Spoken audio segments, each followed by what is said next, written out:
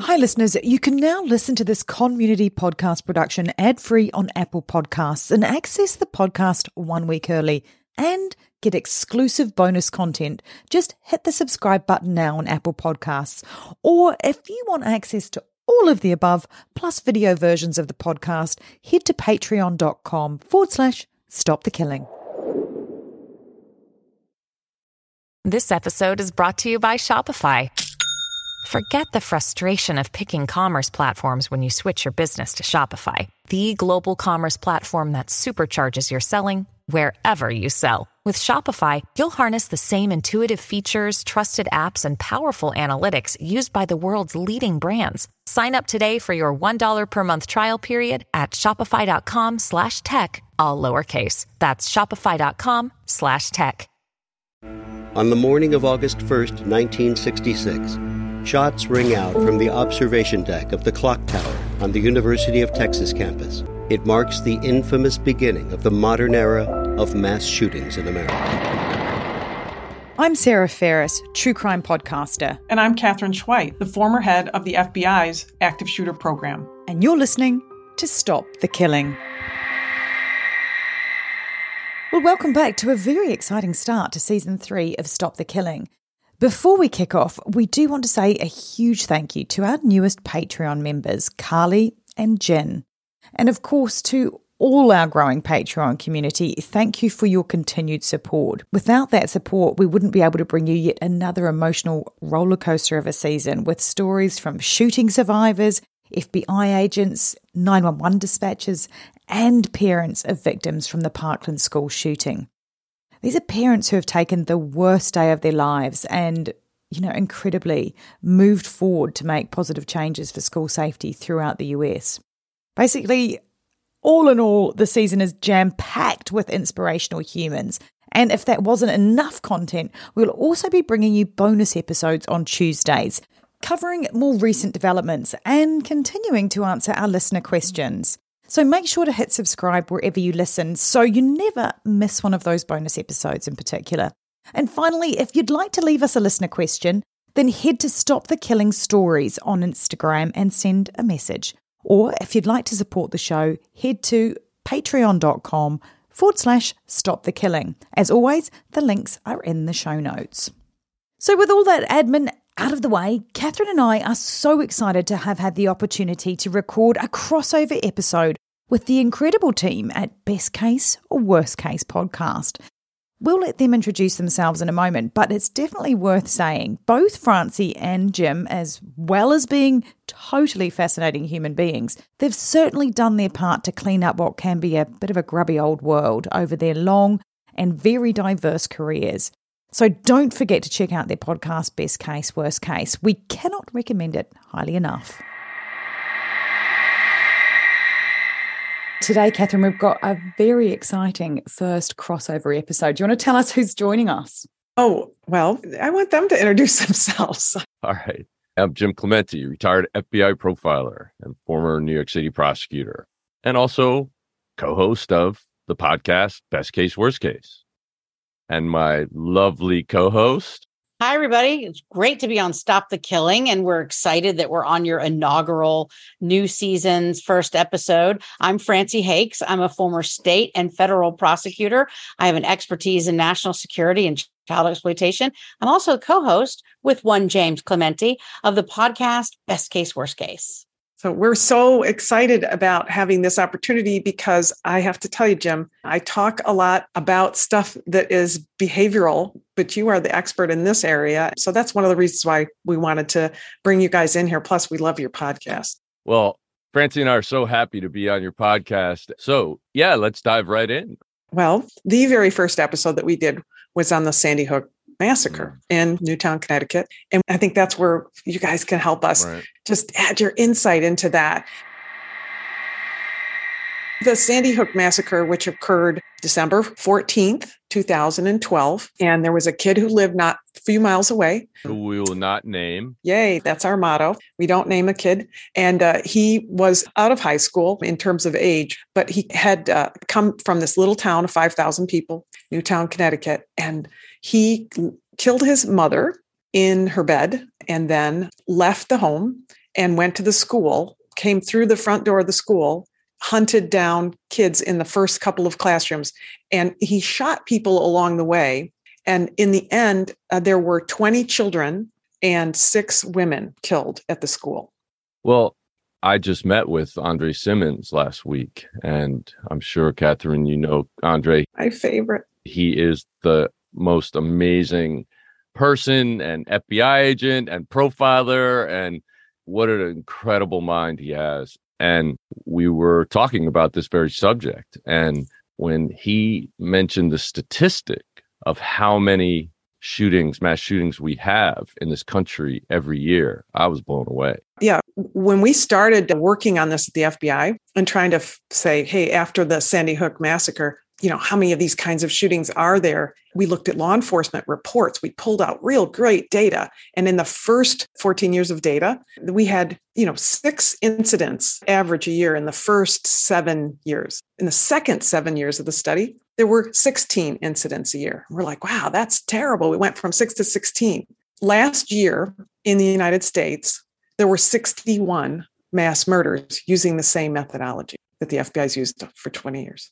Now, I don't know exactly what the data is. I've done some research on this topic with respect to what the media calls mass shooting. And I have a little bit of dispute with some of the cases that are included in this, like the school category, because it includes things like something happens, it's a drive-by and there's someone in a parking lot. And that's not what we think about as like the case you're going to talk about, Sandy Hook, which is a school shooting case, or what most of us think of as like the Columbine shooting, where you've got people who go to the school, students or people who were just recently students, go into a school and it's a targeted killing inside the school of students.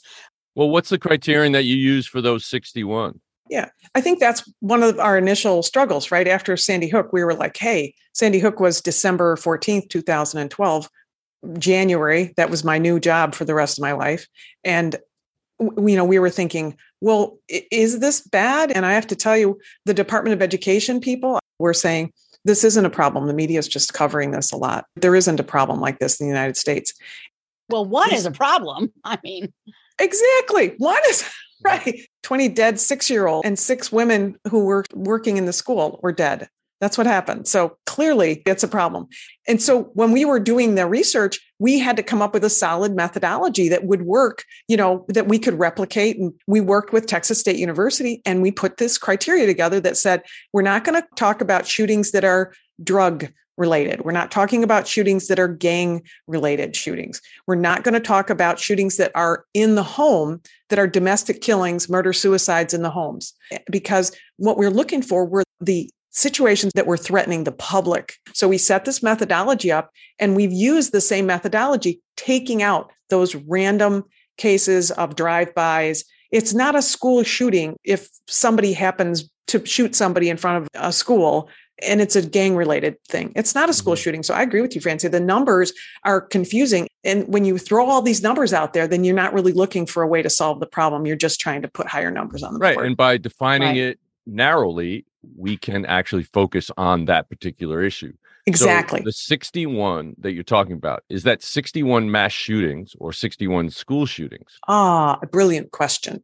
It's 61 active shooters as defined by the federal government. Person killing or attempting to kill people in a crowded space. That's what an active shooter is. Under federal law, a mass killing is 3 or more people, but there's no agreed upon. We're so close, but there's no completely agreed upon definition for mass shootings. So this is where you see the numbers different, because a lot of researchers, like the Violence Project, they use 4 or more people killed, but the FBI does not have a number cut. So any shooting that occurs that involves multiple people being killed in a crowded space could potentially be an active shooter and fits into the FBI criteria. And all the shootings that the FBI has, that 61, they're all mass shootings in our general term, but they're not all 3 or more or 4 or more. And part of that is because of the qualitative nature of that definition. What they're trying to get at is people who go to a public place and intend to kill multiple people. Some of them are stopped before that desire is fully realized. but they are still motivated in the same way or in the same general categories of ways, and they are intending to do that. So that's the intention behind using that in the definition.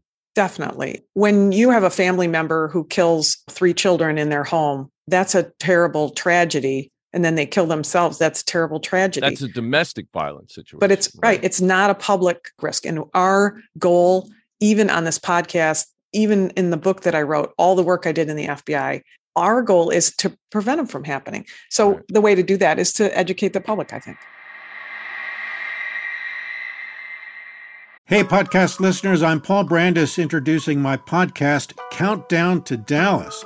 It's a fascinating, in-depth look at the seemingly unconnected events that led to the assassination of President John F. Kennedy. It's based on my book of the same title. In that book and in this podcast, I go all the way back to 1939, when Lee Harvey Oswald was born into a troubled and dysfunctional family. I'll follow his transient and often violent teenage years and young adulthood, painting a fuller picture of the man who would later become Kennedy's killer.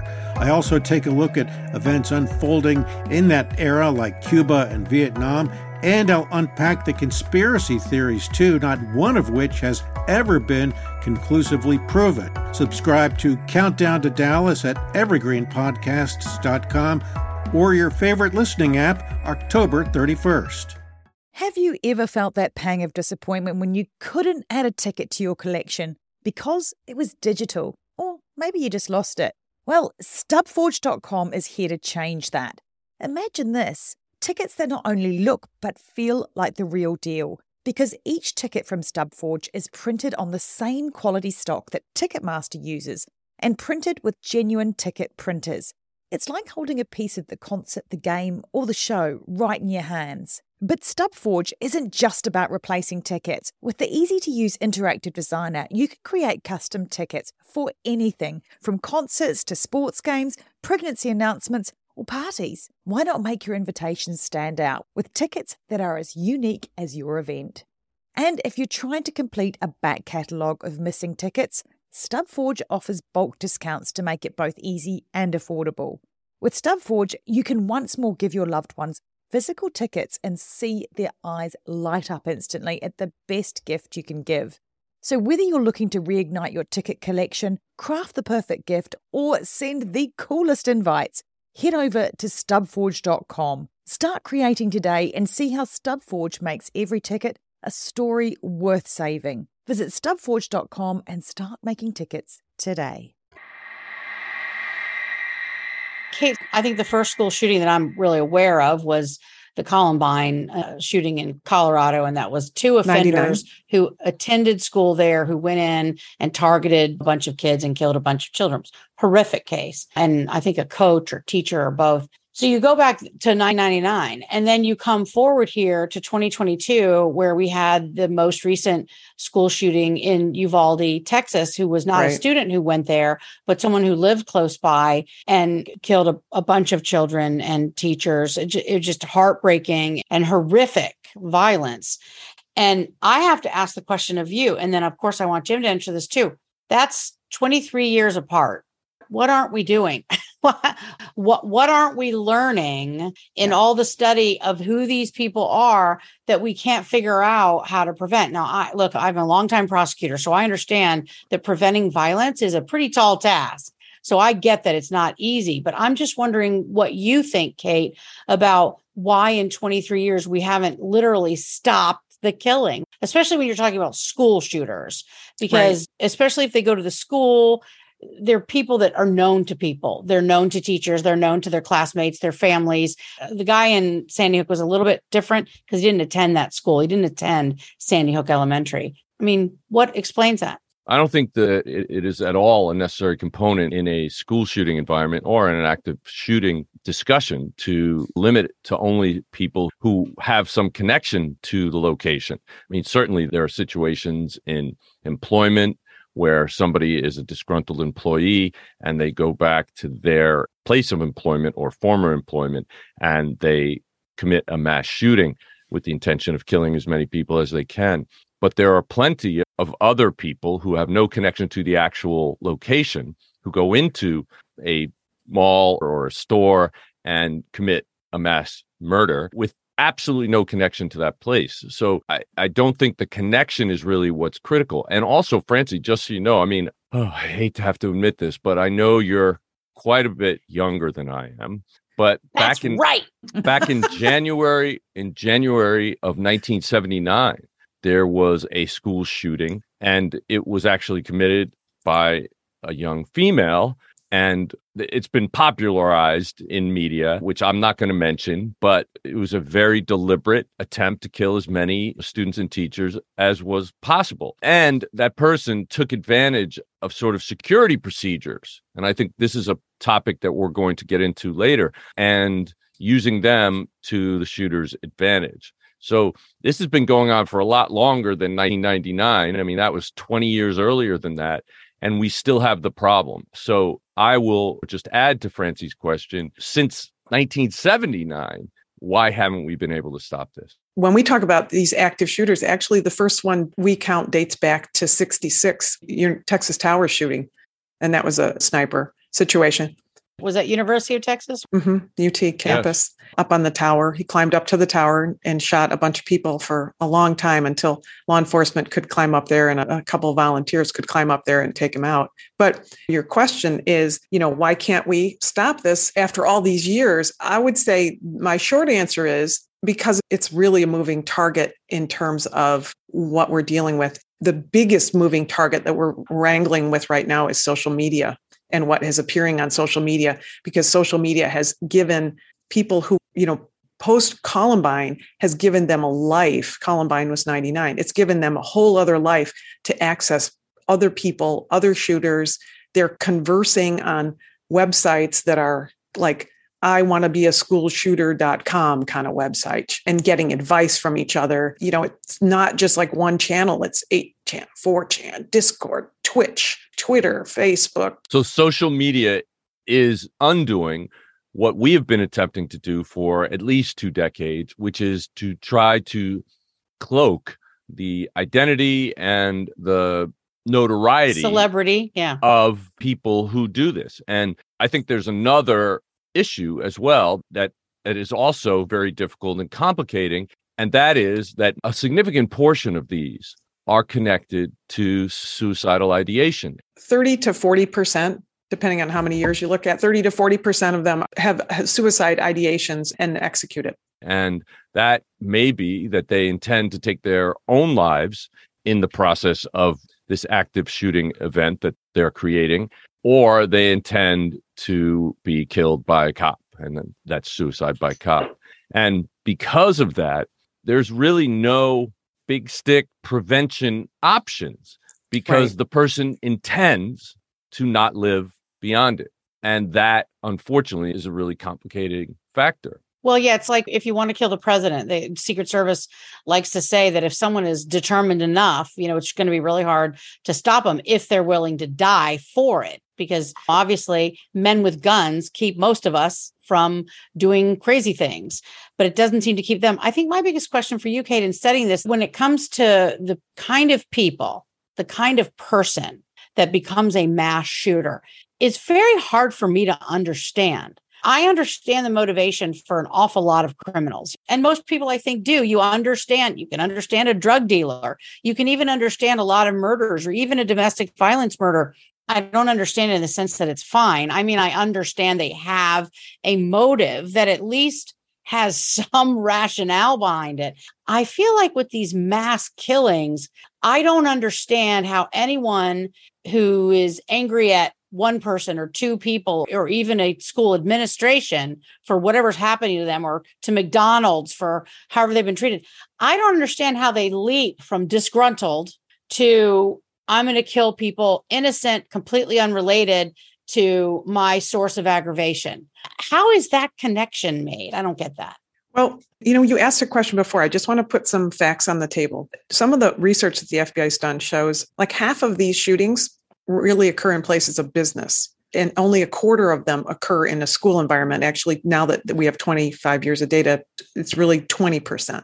So schools are very low on the list in terms of where it happens, but also who the shooter is. In high schools and in middle schools, the shooter is from the school almost exclusively. And in businesses closed to pedestrian traffic, postal service, boxed office, packing store, lawyer's office, those offices, their shooter is inside. So it's insider threat. And then the others are seemingly more random, but FBI research is showing that like 65% of the time, there's some connections maybe to the site. So when you talk about why somebody moves, I think, not to use Jim speak, but I think he would agree that generally we use that Calhoun and Weston view of the pathway to targeted violence, because this is not a snap decision. People say, oh, he just snapped. No, this is a pathway to targeted violence that starts with an ideation. They're angry about something. I think that they're brittle people in general. That's a kind of a term that I use, but they're angry about something. They fester on it, and then they start to be grievance collectors.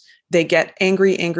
And whatever that ideation is, they decide they're going to solve it this way. And maybe it's a murder suicide, or maybe it's just, I'm going to kill all these people. I think we've heard a lot of people say, we see a lot of writings that say they're making me do this. They drove me to this, that whole concept. But the pathway to violence in the intervention part is that they have the ideation, but then they do planning and preparation. And that planning and preparation, buying the tools of destruction, changing their behaviors, changing their own self, stop taking medications, or physically changing, buying the clothes that they want, becoming somebody who they think is worthy of this new person that they want to be. And that planning and preparation, surveillance of the sites, things like that, those are all signs that people can see. And that's what we school in Stop the Killing. We school people in what are those signs that you can look for, that you could report. And they strike in after that point. So I think that time period, that mental instability that comes with deciding that you're willing to do that is really, that's Jim's territory, right? Well, but Catherine, when you mentioned grievance collectors, and we would call them injustice collectors as well, and this is a point for intervention, because typically those injustice collectors will talk about it. They will verbalize this. They will post about this. They will let people know the different people over the course of their lives that have done some injustice to them. And this builds over time. So for educators, for people out in the real world who hear people talk about these things, that should be looked at as a red flag. And that's an opportunity for intervention. Whether or not they're going to intend at some point to actually commit an active shooting event, these are human beings. And we should be treating them at that point, not at the point at which they've already made the decision to go out and kill people to address these issues that they feel have been building up over their whole lives. The one thing that we have heard over and over again as we've covered these cases on Stop the Killing is the word hatred. And it's hatred without borders that strikes me. These people are using the internet to encourage each other from, Christchurch, New Zealand to Buffalo, New York. That seems to be the word that always strikes me, is that they feel no other emotion than hatred for all, and I totally don't understand. No, I don't understand the target picking. I do think the internet and social media component is terrible, but also so interesting because, some 20 years ago when the internet was first sort of really coming online for majority of people, prior to that, we in the United States had basically eradicated child pornography because it was sent through the mails. And the post office had done an amazing job of eradicating that transport to and from this country and to and from states inside this country. But then the internet came and child pornography started to be transmitted upon the internet. And just like you, Kate, have been talking about with these groups of people on the different 4chan and 8chan and whatever channels supporting each other in becoming a mass shooter, that's exactly what happened with those with a sexual interest of children. They started trading this child pornography, this child exploitation material, and then they all started talking together and forming communities of support, which of course eventually morphs into offenders who are supporting each other in how they are offending and even teaching each other how to be better, more efficient law enforcement, elusive offenders. And so I think that's interesting that the internet is kind of a commonality in some of these horrific increases in crime types. Technology will always do that, Francie. No, you're right, Jim. It can be good and bad for sure.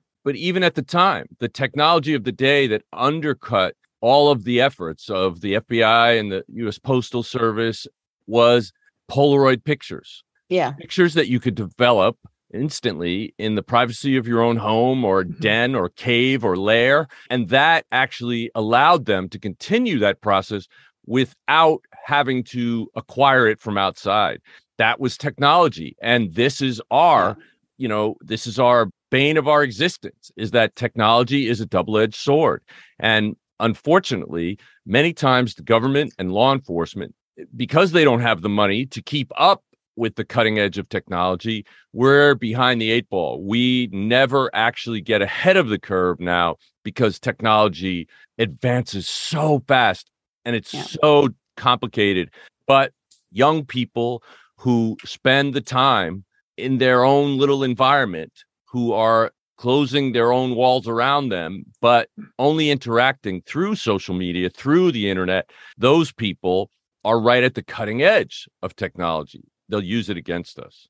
Maybe this is a good hopeful sign, but just yesterday, one of the AGs in New York popped out some request to say, look, maybe there needs to be some better guardrails on some of the federal laws. Now, that's not a new story in some ways, but I think raising the profile of we are always trained to chase technology. We have a couple of things that prevent us from chasing technology solutions. One of them is that firearms manufacturers are protected under the law from being sued by federal law, but also there are very few guardrails on how the moderation decisions. There's a federal statute that protects online platforms from their moderating decisions on what they decide to take down or put a stop to. And they're always defaulting to the privacy world. Privacy, people can do whatever they want, of course, and that's always a legal balance, privacy. But, we do have guardrails on so many other things that can infringe on somebody's privacy rights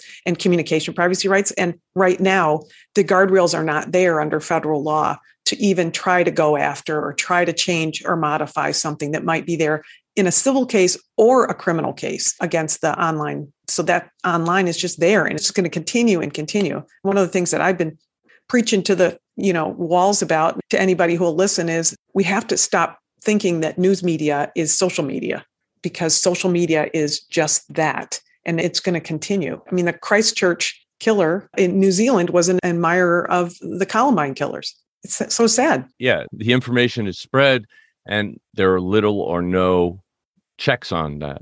And that's a problem. And we need to address it as a country and as a world, actually, as that example tells us. So there's so much more we need to talk about. And Sarah and Catherine, we are so happy to have you with us. And we need you to come back next week. Absolutely. For sure. Well, in that case, join us next week for part 2 of our crossover episode with Best Case, Worst Case. Thanks for listening. And if you want to know more, Catherine's book, Stop the Killing, is out now. For more details, go to catherineschweit.com. Please consider also supporting our independently made podcast. It's simple to do. Go to patreon.com/Stop the Killing. And for as little as the price of a latte a month, you can be part of the solution to stop the killing. Patreon rewards range from official do-gooder status to ad-free episodes, autographed books, and opportunities to connect with us directly for your business, school, church, or even just a book club chat. But just knowing that you are part of a movement that has the power to make your community safer, well, that's got to taste better than a skinny cappuccino any day. So please head to patreon.com/Stop the Killing now and polish off your do-gooder halo and make sure to include your name so we can give you a shout out. This podcast is a Community podcast production. That's Con with an N. If you want more content, then head over to Community Podcast at Instagram, where you'll find trailers on more binge-worthy true crime, like the award-winning podcast Conning the Con. And you'll find us on Facebook and Instagram at Stop the Killing Stories or Twitter at STK Podcast. Come and join the conversation. We'd love to hear from you. All the links are in the show notes. Finally, if you want one takeaway action that you can do right now that can help make our community safer, please share, rate and review this podcast wherever you listen. Everybody needs to know that they hold the keys to see something and say something. Together, we can stop the killing.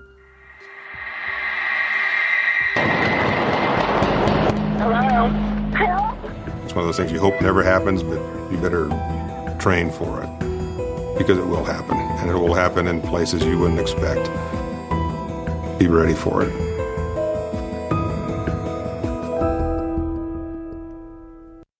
If you've enjoyed Stop the Killing, check out more podcasts from Community Podcast Productions, like this one. Something is creeping in, don't follow it down. 24 hours ago, I found out the person that I've been dating for the last 6 months is a con man. That is my sister Emma. Andrew Tonks's lies had been so convincing, she'd invested $300,000 with him. However, the tables were about to turn on Andrew. What he didn't know was that Emma had discovered his real identity. But to get any chance of justice, Emma had to act like it was business as usual. Coming up in this series. And that's when murder, all this stuff goes through my mind. I'm really, really scared. I'm assuming Sarah has watched too much Netflix and figures I've been defrauding you. Couldn't be further from the truth. That's what this was, a real-life story that seems so unbelievable, but it was actually true. A true story that all starts with one simple swipe to the right. I'm Sarah Ferris. And I'm Emma Ferris, and this is my story, Conning the Con. Dive into the heart of crime with Foul Play Crime Series. Immerse yourself in the most perplexing cases where each twist and turn is more baffling than the last. With riveting storytelling and detailed analysis, Foul Play brings the unsolved and unexplained to life, captivating your imagination. Listen to Foul Play Crime Series now, where every story is a puzzle waiting to be solved. Hello, this is Dr. Grande, the host of True Crime Psychology and Personality. On my podcast, I explore and explain the pathology behind some of the most horrendous crimes and those who commit them. We discuss topics like narcissism, psychopathy, sociopathy, and antisocial personality disorder from a scientifically informed perspective. What is a narcissist? How do you spot a sociopath? What signs can you look for to protect yourself from these dangerous personalities? It's not just about the stories, but also the science and psychology behind them. So if you're interested in true crime or mental health, I'd encourage you to give my show a listen wherever you get podcasts.